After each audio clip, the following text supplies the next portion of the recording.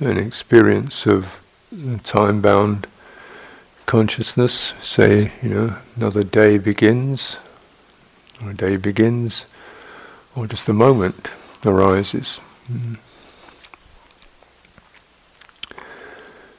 Its potencies for future and past and so on.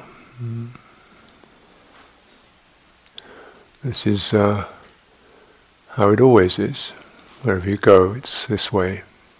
This extent, you have the here, and then these potencies, potentials for the future, past, one's ideas about oneself and others, and then all the various activations that can occur in that matrix, movement towards the future with eagerness or dread or worry, recollections of the past, recollections of oneself with either positive or negative traits, and of others, living within this, arising within this matrix. And this, so it's like that. And it's a very potent matrix. Whatever you plant in that will bears fruit for good or for ill, for not good.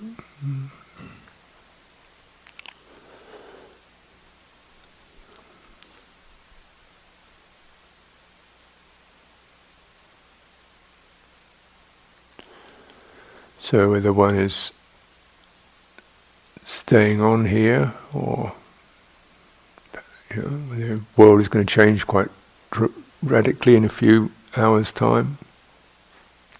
It's basically, this is the matrix.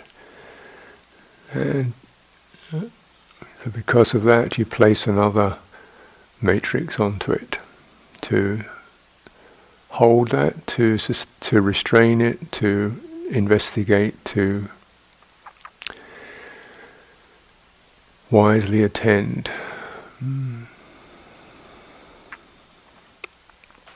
You say, open the field.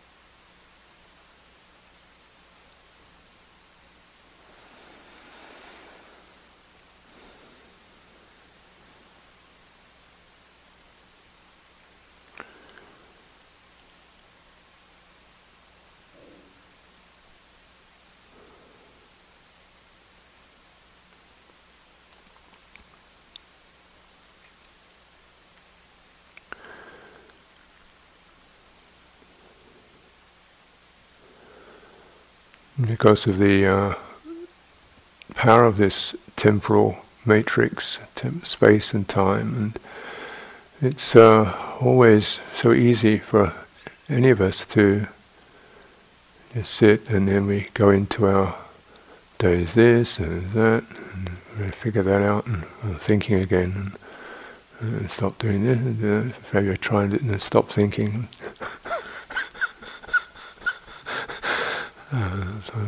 How do I stop thinking? It doesn't stop. Or domesticate it. We're half meditating, half planning the day. Maybe that's okay. Maybe it's good to spend some time just quietly planning the day, and at least cleaning out what you don't want to do and bringing things to the fore. That's okay. That's how it is. At least we have that much sense of getting some traction on the pull of space and time, events and circumstances. But you maybe just start, Buddha, recollect, the Buddha was awakened, touching the earth here.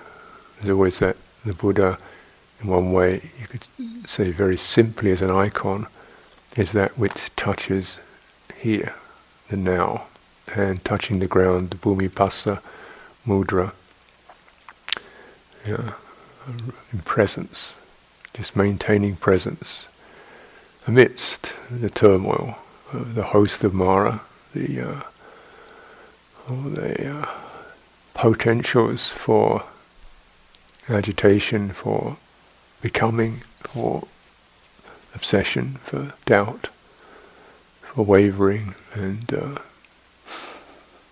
grief, and so on. It's maintaining presence within that, even as that is bursting around.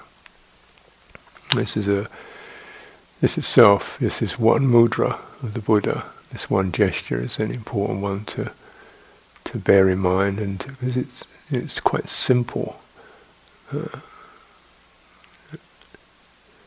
And as the Buddha practiced this way, I too shall not be fazed by what arises. I shall not be embarrassed by it. I shall not disregard it. I shall maintain presence in that. This is what the Buddha practiced through many, many years of struggle, just to come to this mudra.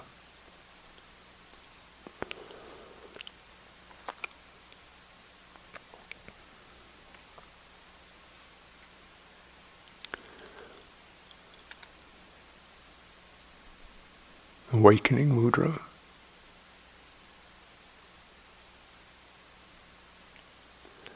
And Dhamma, which is direct, here and now. Santitiko, directly discernible, timeless, not about the world of time.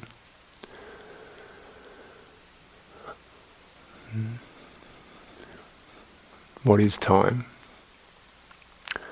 Time is the amount of energy rushing through the nerves and stimulating thought with its pressures and its dragging and its flurries. That's the world of time. And Dhamma is not that. It's penetrates that. Investigating, inviting you to come and look into that very phenomenal arising. So even in our fairly mundane daydreams, there's something to be noted in this. Don't get involved with the topics.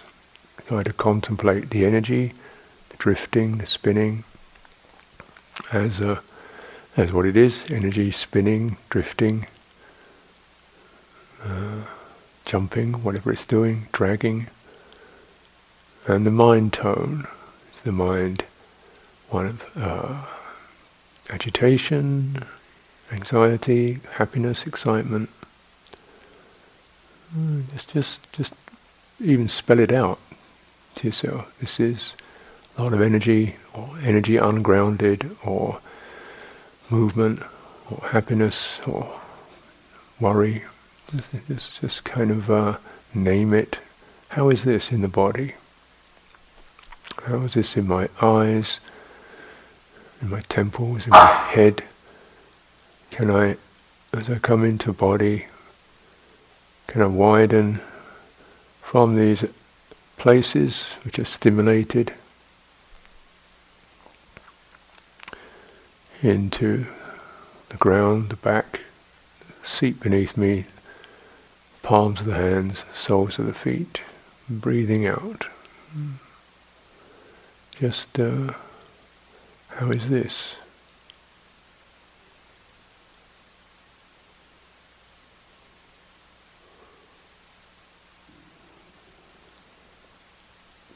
Realizable directly in one's own experience. Paccatang, this very much refers to integration of experience. We just bear in mind our awareness is established for this lifetime, in this body. In this very body, one can experience the matrix of space and time in a way that's furthering to detachment, from that understanding of that, wise handling of that.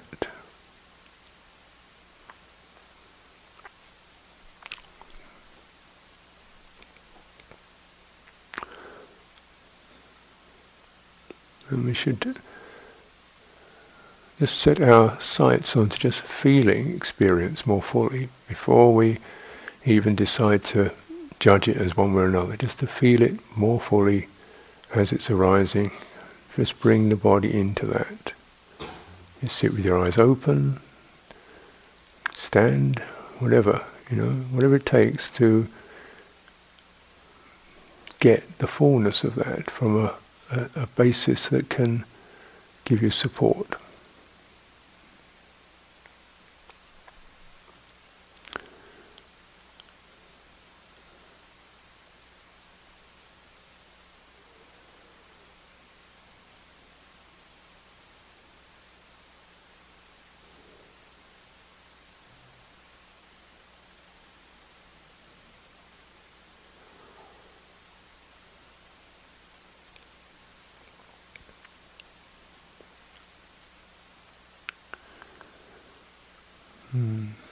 So, even as other practitioners are experiencing this very much the same matrix, I too understand this is what has to be handled.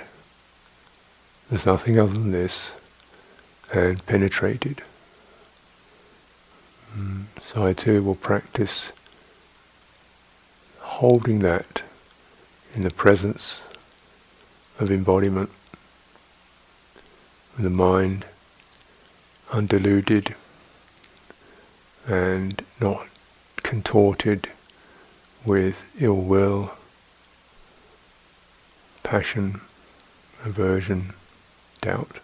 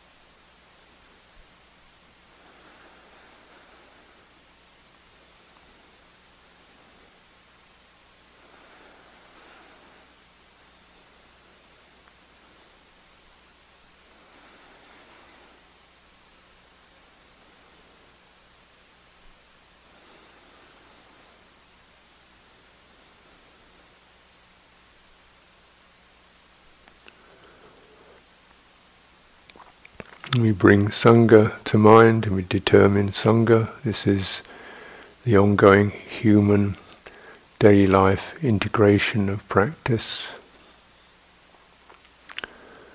Specific individualities of it, human, which we all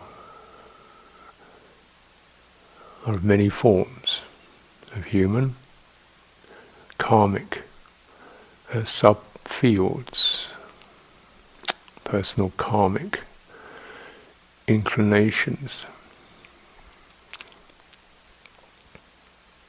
This is a very powerful practice because it means that you are like, in this respect, you are like no one else entirely. You can only really unravel this yourself.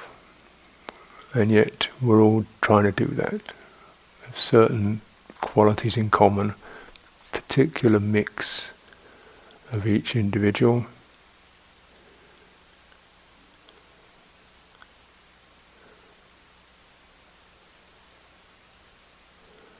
And the uniqueness of that is both requires courage and faith, because you can't exactly model it on someone else.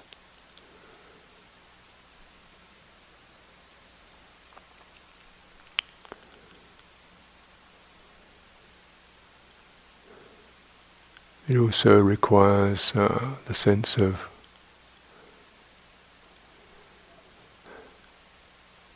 handling the personal.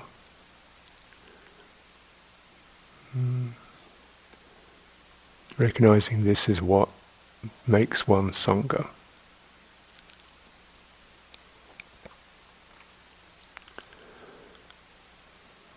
Understanding the personal.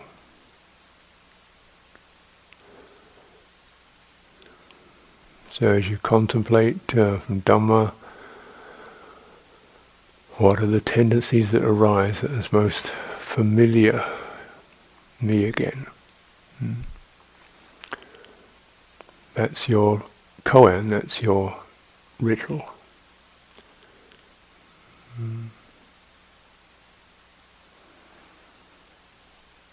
This is what you unlock or unfold, and this is where you gain and learn your own parami, your own wisdom, patience, energy, goodwill, and so forth.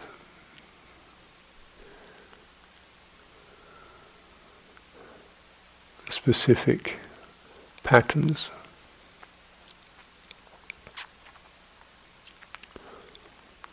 And developing your own specific skills to meet those patterns and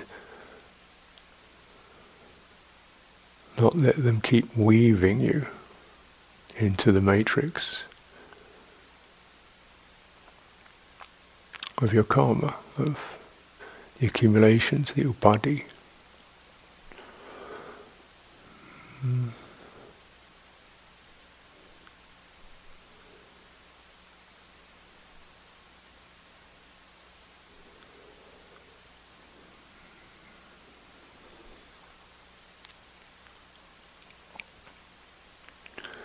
So every day, every moment is a way to look into that, take up skillful means, check the mind, encourage the mind, gladden the mind, restrain the mind, rest the mind, depending on what your patterns are. There's a time for gladdening, a time for resisting, restraining, a time for exerting, a time for abiding in equanimity, depending on what your patterns are. This will be your gift to the Sangha. Your parami will enrich the field of Sangha. This is our chance.